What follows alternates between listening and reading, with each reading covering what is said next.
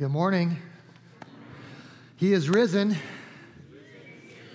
Yay, I caught some of you off guard. So what we kind of traditionally do here is if someone says he is risen, then you respond with he is risen indeed. So now that we're all on the same page, are you ready? He is risen.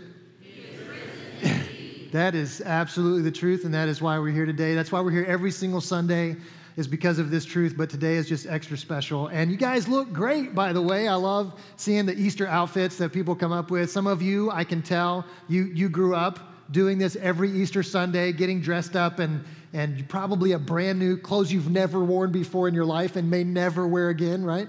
And so I know that some of you are still like, you're 40 and your mom had you at Kohl's yesterday because she's like, tomorrow's Easter and you're gonna look nice, whether you like it or not. Others of you are just dressed normal. You're just like, hey, it's the weekend and I'm wearing pants, so count yourself lucky. And we're glad you're here too. And so I just love seeing how we celebrate Easter. I think this should be the biggest celebration of the year. For a culture, American culture that knows how to celebrate things, we should do a better job with Easter. I mean, you know what it's like when you see your team win the championship. Actually, we live in Indiana. You probably don't know what that's like. We don't get to celebrate that very often, but you've seen other people win the championship, so you know what they do. And we celebrate everything. We celebrate things that I'm not sure I understand. Have you seen the gender reveal trend celebrations? Like you're having a baby and you don't know if it's a boy or girl, and then you find out and you want everybody to know. So you cut a cake and it's got a blue center, there's so many ways to do this. The most recent one I saw was this guy who works for Duke University.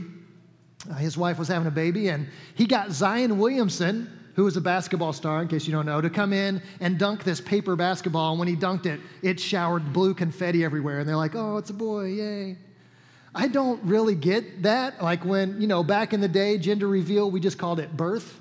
And it was like, oh, okay, so it's a boy, great, or it's a girl. It doesn't matter. I still have to take it home and feed it and clean it and teach it to throw a baseball. It doesn't matter. So like, I don't totally get it, but good for you if you do that. I just think Easter should be the biggest celebration on the planet. I think we should have confetti. I wish I had that for you today. I want to do a bring your own confetti popper day where you build your own. Like, wouldn't that be fun? Maybe next year. You're with me? Okay, if you guys sign a petition, I think I can push it through, okay? Confetti and balloons, I think we should just, because this is the celebration of this moment, this event in history when everything changed forever. There's never been another moment like this. There's never been another moment that deserves this kind of celebration in all of history. And we're here to celebrate that today because this is the time when something opened up for humanity that had never been there before. When we got to see the world in a different way, a way that was not available to us before the resurrection of Jesus. That's a whole new world. You've had moments like that when your world kind of opened up. Maybe you traveled abroad and you thought, man, the world's way bigger than I thought it was. When I grew up in some small towns in the South, rural Tennessee and rural Mississippi. And when I was 12, I moved to suburban Atlanta, Georgia. There's no suburban Atlanta, Indiana, so I shouldn't have to qualify, but suburban Atlanta, Georgia. And I went for the first 12 years of my life, I had no interaction with people of color. Everybody looked like me and dressed like me. It was pretty vanilla. And I get to suburban Atlanta, and man, it is not like that at all. I mean, we were 2 white kids shy of being the minority in my middle school. And my world just opened up. I thought, man, the world is so much bigger and different than I thought it was. You've had those moments, and that's what the resurrection of Jesus does for us. It opens up the world in a way that we get to see things, we get to experience a reality that we didn't even know existed until we give our lives to Jesus. But I don't know if you really believe that. I don't know if this is a truth that will make sense to you tomorrow morning. I know that many people come to church on Easter and we're like, well, yeah, Easter's great, but when we leave here, there's still going to be poverty in the world. There's still going to be children dying of hunger. There's still going to be people going without basic medical care and education. I don't know how Easter changes all that.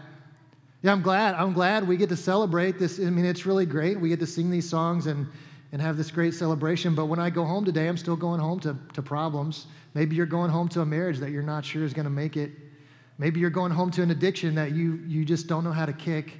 Maybe you're going to a job tomorrow morning that you hate and you're unappreciated and it's terrible.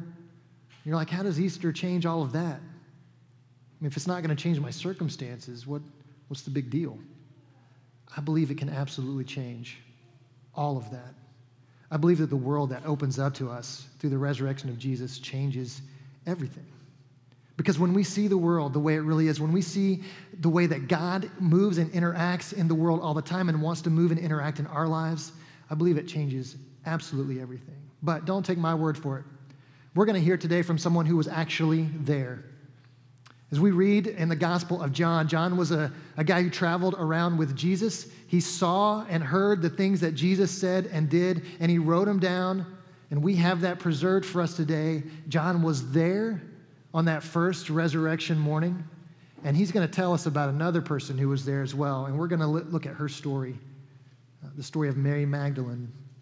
If you have a Bible, I'd love for you to open to John chapter 20. There's some in the pews in front of you, or you can follow along on the screen or mobile app or however you do that. But this is what John, the guy who followed Jesus around, this is what he wrote about that first Easter Sunday, just days after the crucifixion of Jesus. Now, on the first day of the week, Mary Magdalene came to the tomb early, while it was still dark, and saw that the stone had been taken away from the tomb. So she ran and went to Simon Peter and the other disciple, the one who Jesus loved, that's John, by the way, and said to them, "They have taken the Lord out of the tomb, and we do not know where they have laid him." Mary shows up at the tomb that morning to finish the burial preparations that they weren't able to finish on Friday because of the Sabbath was coming. And she shows up expecting what all of us would expect, a body, a dead body. She's not expecting a resurrection. Even though Jesus told his disciples, hey, I'm going to go to Jerusalem, I'm going to suffer, I'm going to die on a cross, and then I'm going to be raised back to life. Even though he said that, they didn't get it. It just didn't make sense. That's not how the world actually works. Dead people stay dead. So she wasn't expecting a resurrection. So when she finds the tomb empty, she's just confused and hurt. And maybe she came because she needs some closure, and now there's no opportunity for that because she doesn't even know where the body of Jesus is. So she gets the two guys that she knows and trusts, Peter and John, and they come, they run to the tomb, and they see that there's no body. Peter walks away with a lot of questions. John, it says he believes, but what exactly did he believe and what did he do with that? We're not really sure because they left. They saw the empty tomb and they left. Mary stayed. She can't leave. There's some unresolved things going on for her, and she stays. We'll pick up again with her story in verse 11. But Mary stood weeping outside the tomb. And as she wept, she stooped to look into the tomb, and she saw two angels in white sitting where the body of Jesus had lain, one at the head and one at the feet. They said to her, "Woman, why are you weeping?" Seems obvious, doesn't it? She's at a funeral. And yet, if you could see it from the angel's perspective, it's a question that makes sense, right? Why are you weeping? She said to them, "They have taken away my Lord, and I do not know where they have laid him." Having said this, she turned around and saw Jesus standing, but she did not know that it was Jesus. Jesus said to her, "Woman, why are you weeping?" And she's like, "Why do people keep asking me that? I'm in a cemetery. It should be obvious." But again, you see it from Jesus' perspective, and the question makes a lot of sense. "Whom are you seeking?" he says. Supposing him to be the gardener, she said to him, "Sir, if you have carried him away, tell me where you have laid him, and I will take him away." And Jesus said to her, "Mary." She turned and said to him in Aramaic, "Rabboni," which means teacher. Jesus said to her, "Do not cling to me, for I have not yet ascended to the Father, but go to my brothers and say to them, I am ascending to my Father and your Father, to my God and your God." Mary Magdalene went and announced to the disciples, "I have seen the Lord," and that he had said these things to her. As we try to get to know Mary a little bit better, it's important we understand her background. She was a follower of Jesus for a long time. Jesus had hundreds of followers. We think of the 12 disciples, right? He picked these 12 guys and had a special training relationship with them, but he had hundreds of followers, and many of them were women. And we hear from Luke. Luke was one of the guys who recorded all this stuff, and he He writes about Mary Magdalene in chapter 8 of his gospel. And he says, and also some women who had been healed of evil spirits and infirmities, Mary called Magdalene, from whom 7 demons had gone out. So Luke tells us that Mary had this really amazing experience when she met Jesus. She was under spiritual oppression. She was being attacked spiritually, and she was being tortured. Her life was terrible. There was fear and anxiety and oppression in her life, and she meets Jesus, and he sets her free. And what do you think her reaction to that moment is going to be? She just follows him. She says, you're the guy who changed my life forever. Wherever you go, I'm going. I'm just going to be right behind you, and I'm going to be making sure you have your needs met, and we're going to take care. There was a group of women that made sure Jesus and his disciples had food and a place to sleep, and she was kind of one of that group. And because she went from torture and oppression to freedom and peace, and whoever does that for you, you should follow him. So that's what she did. She had this moment in her history that we're going to call a but God moment. Okay? I know. Did he just say but? Yes, I did. But I'm saying this is a but God moment.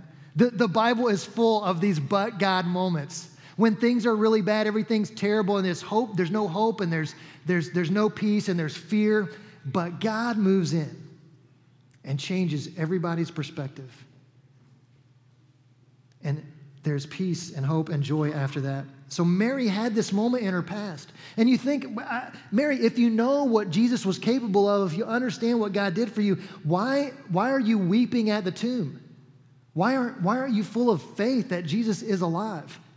And I think we can relate to Mary in this moment. We all have. We all have a but God moment in our past. It happened 2,000 years ago when Jesus rose from the dead. That is in your past. It's in my past. We all have this moment. He did that for you, just as much as he did it for Mary and for Peter and John. He did it for you. And I think sometimes we get so removed from that, and we think that was a long time ago, and I'm not really sure it was about me. And we get removed, and maybe our faith begins to drift, and we lose sight of what God can really do. But Paul talks about this. Paul was an apostle who had an incredible but God moment in his past when he goes from being someone who persecuted the church. He wanted Christianity to go away completely. And then he met Jesus. And after he meets Jesus, he begins to preach that Jesus is the Son of God, that he rose from the dead. And so Paul writes in his letters to the churches about the but God moment for all of us. So we're going to read some scripture together. I want you to read out loud the little piece that's going to be underlined or highlighted. Can't remember how that works. In Acts chapter 13, Paul is preaching this sermon. Here's what he says. Everybody paying attention? You with me? Because you have a part. You understand you have a part. This is, some audience participation time. You will be graded. I'm just kidding. Okay. Acts chapter 13, Peter says, and though they found in him, that is Jesus, no guilt worthy of death, they asked Pilate to have him executed. But God raised him from the dead. We're a little slow. It's okay. The coffee's not kicked in yet. You got another chance. You ready? Paul writes this in Ephesians chapter 2. You ready? But God, being rich in mercy because of the great love with which he loved us, even when we were dead in our trespasses, made us alive together with Christ. Even when we were dead. But God made us alive. He writes in Romans, for one will scarcely die for a righteous person, though perhaps for a good person one would dare even to die. But God shows his love for us in that while we were still sinners, Christ died for us. When you were at your worst, when you had no hope, when you had this sin problem that maybe you didn't even realize you had, but sin is the only obstacle that keeps us from a relationship with God, and there's nothing you can do to fix it. Hopeless on your own. But God moves in, and he deals with your sin problem so that you can have a relationship with him. That is in your history, in the history of every human on this planet, but we forget. And I think sometimes we need some reminders that God actually works this way. I want to introduce you to a friend of mine named Josh Burkaw. Josh is a young man. He lives in southern Indiana, and his family was part of my church when I was down there. And Josh is autistic. He was diagnosed when he was 2, and he's never spoken in his life. He's completely nonverbal. And like a lot of autistic people, Josh has trouble controlling his body, and it does things he doesn't want it to do. And the people around Josh's life, and I know I was part of this, you just make assumptions about somebody when you meet him like that, and I guess we just assumed that he didn't really know much of what was going on, and he really wasn't able to participate in a lot of things, and made those assumptions. But his mom never quit trying to find ways to communicate. Her prayer from the day he was born was always, God, let me know somehow that my son knows you. That's always been her prayer. When he is 16, his mom and an educator friend of theirs discovered this program that uses supportive typing to help autistic people communicate.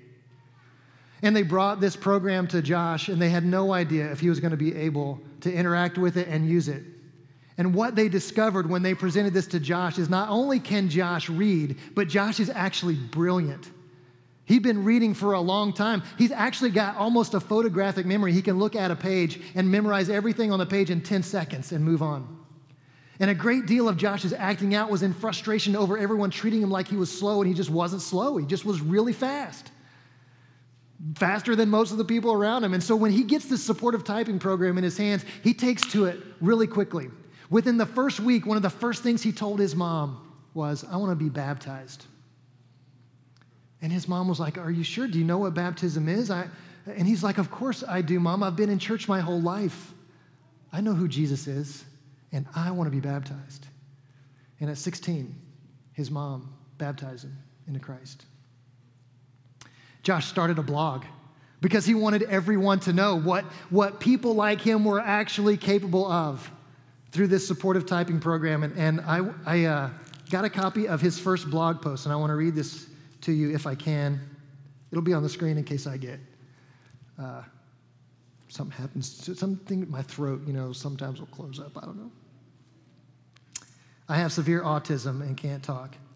I'm 17 years old, and I want people to know I am in here. My life is very different since I started typing. The top issue is belief. I need people to believe in my typing. I am what people see when they see severe autism. The brain is working, but my body betrays me. Being autistic is very challenging. I am a nuisance to many. My body needs a place like Access Academy because they understand what I need for success. I want to be a missionary in Mexico. I would suggest never giving up on your kids. Josh is 22 now, and he maintains this dream of being a missionary. He tells his mom all the time he wants to be a preacher.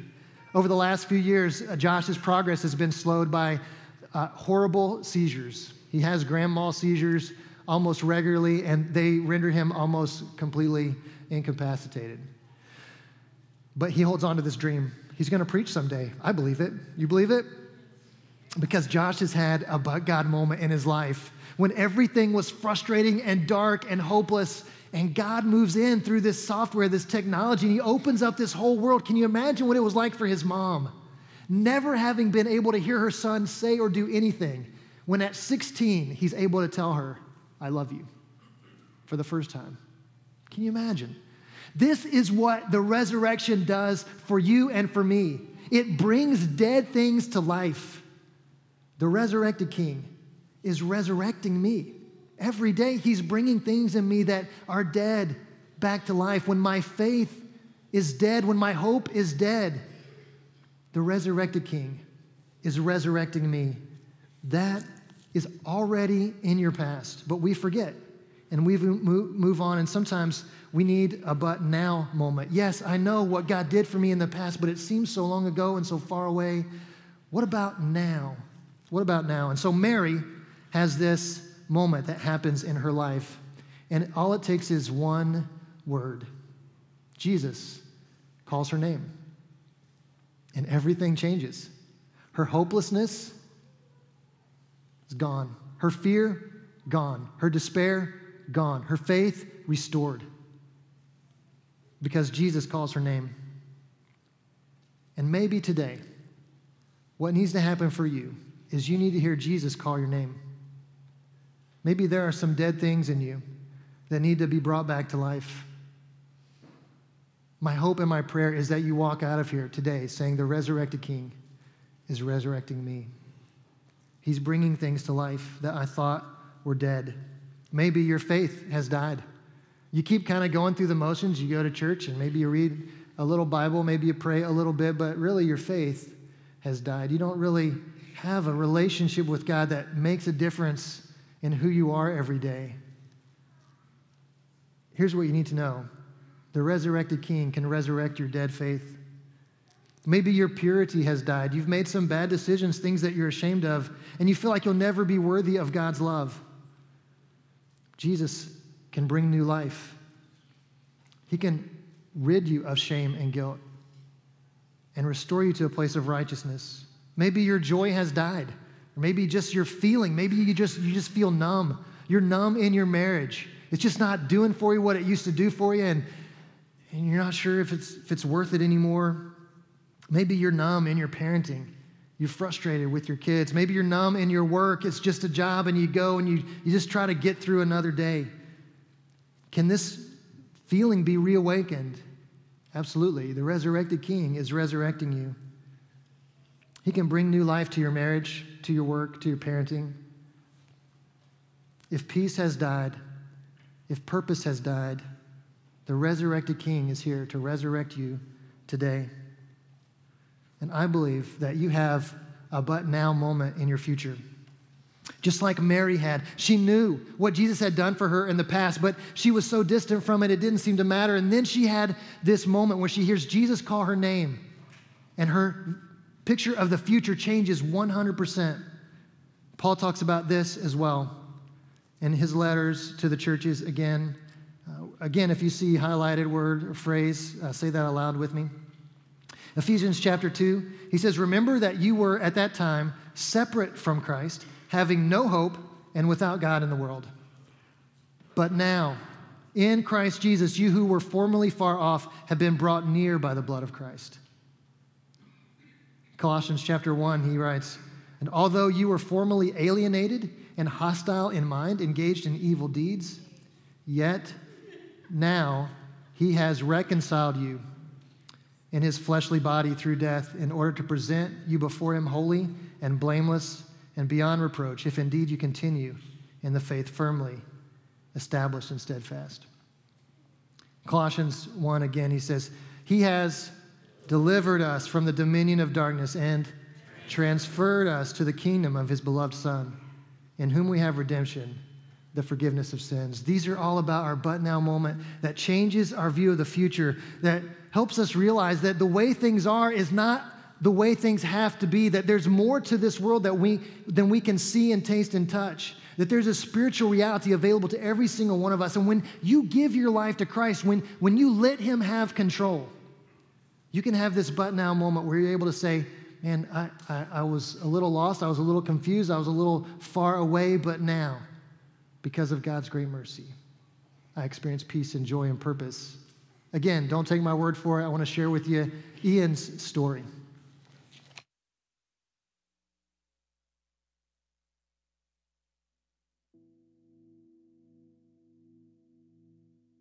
About 5 weeks ago,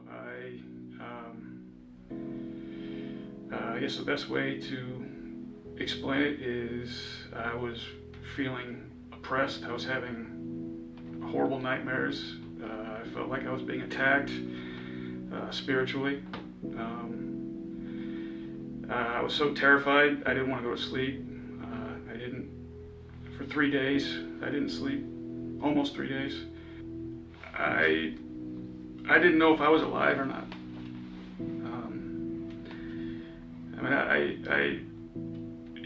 If you've never experienced something like that, it's hard to explain the feeling. It's not just an emotion, it's like an oppressive feeling that you can feel outside of your body and inside. It's uncomfortable, it's hopeless. When I was awake, I felt hopeless, scared. I was questioning everything. Nothing seemed real to me. I started having panic attacks. I didn't realize it was a panic attack because I'd never had one. I thought I was having a heart attack. It was so bad that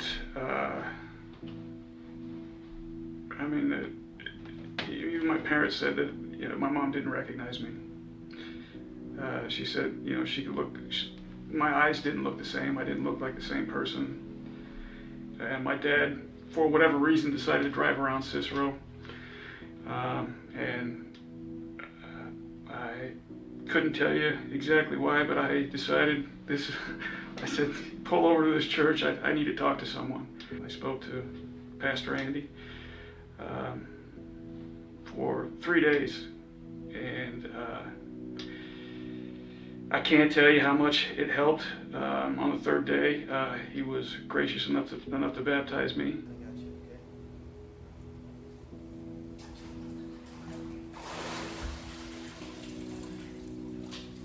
Amen. Praise God. Awesome. I was in a rough spot, probably the worst I've ever felt in my life. But then, with the help of Pastor Andy, I was able to find God, accept Jesus. And it's been about 3 weeks now, and this is probably the best I've ever felt. Occasionally I'll still have a weird dream, but I feel like a better person. I have a better idea of where I want to go in my life. I feel better about, I think I know myself better now, and I feel hopeful and grateful for everything Pastor Andy did and for being accepted into the Cicero Christian Church. It was dark, but now,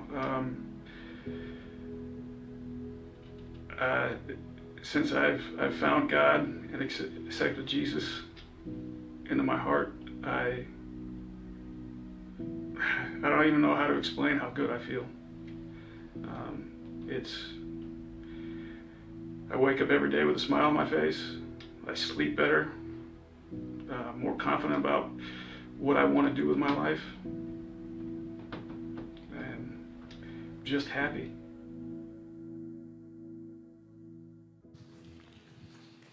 Yeah, praise God for that.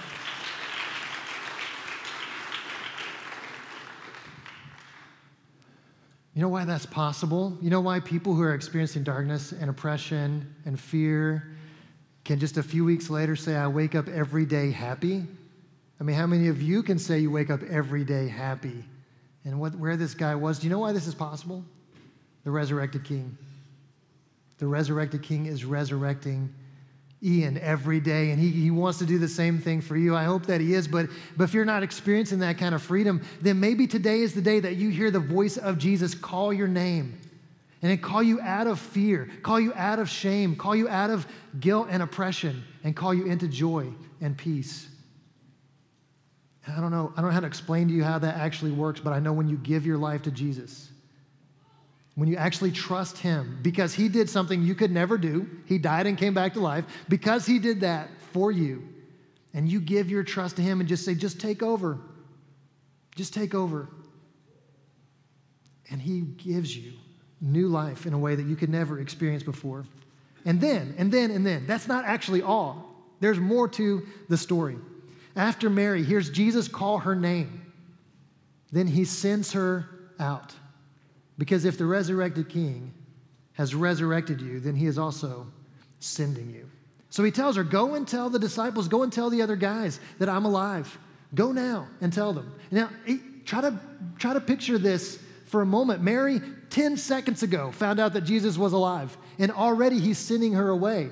I feel like I would want to say, just can we hold on to this moment for a minute? Like, I thought you were dead. Now you're alive. You're standing right here in front of me. Can I just stay with you? Can we just share this moment for a while longer? And while Jesus is excited for Mary and the change that this is making, he is very clear this is not just about you. There are men right down the road who are feeling the same thing that you just felt, the fear and the despair and the hopelessness, and they need to know that I'm alive. So go and tell them this is not just about you. It's about everyone who needs to hear this good news. So he sends her away. Again, I would think, if I'm Mary, well, okay then, let's go. I mean, why don't you go with me? If I'm going to tell them that you're alive, this is going to be much more believable if you're standing right there next to me, right? Come on, Jesus. Actually, why don't you just tell them, and I'll go with you. I'll stand there, you tell them, it'll be awesome. But he sends her. He doesn't go with her. Why? Why doesn't he go? I think he's establishing the pattern that the church is going to live out for the next thousands of years. We're still doing this today, and that is people who have experienced the resurrected Jesus are sent to share that experience with those who haven't. And he starts on day one, and he sends Mary, and he says, I'm not going to go with you, but you've seen me. You know the truth. You've experienced the resurrection of Jesus in your own life. Now go and share that with somebody else. And he does the same for the disciples. These are the marching orders he leaves them with. Go and tell. You are sent. So, if you're a faithful follower of Christ and you've experienced the resurrection, you can relate to Ian's story. You know that he has brought dead things back to life in you. Then you are sent. You've experienced the resurrection of Jesus, and you're called to share that experience with people who have not. And maybe you don't feel qualified for that. And I'm sure Mary didn't have like any professional evangelism training, because the good news, the gospel that Jesus had rose from the dead, was about 2 minutes old at that point. He says, you know all you need to know. You know that I'm alive and that I changed your life forever.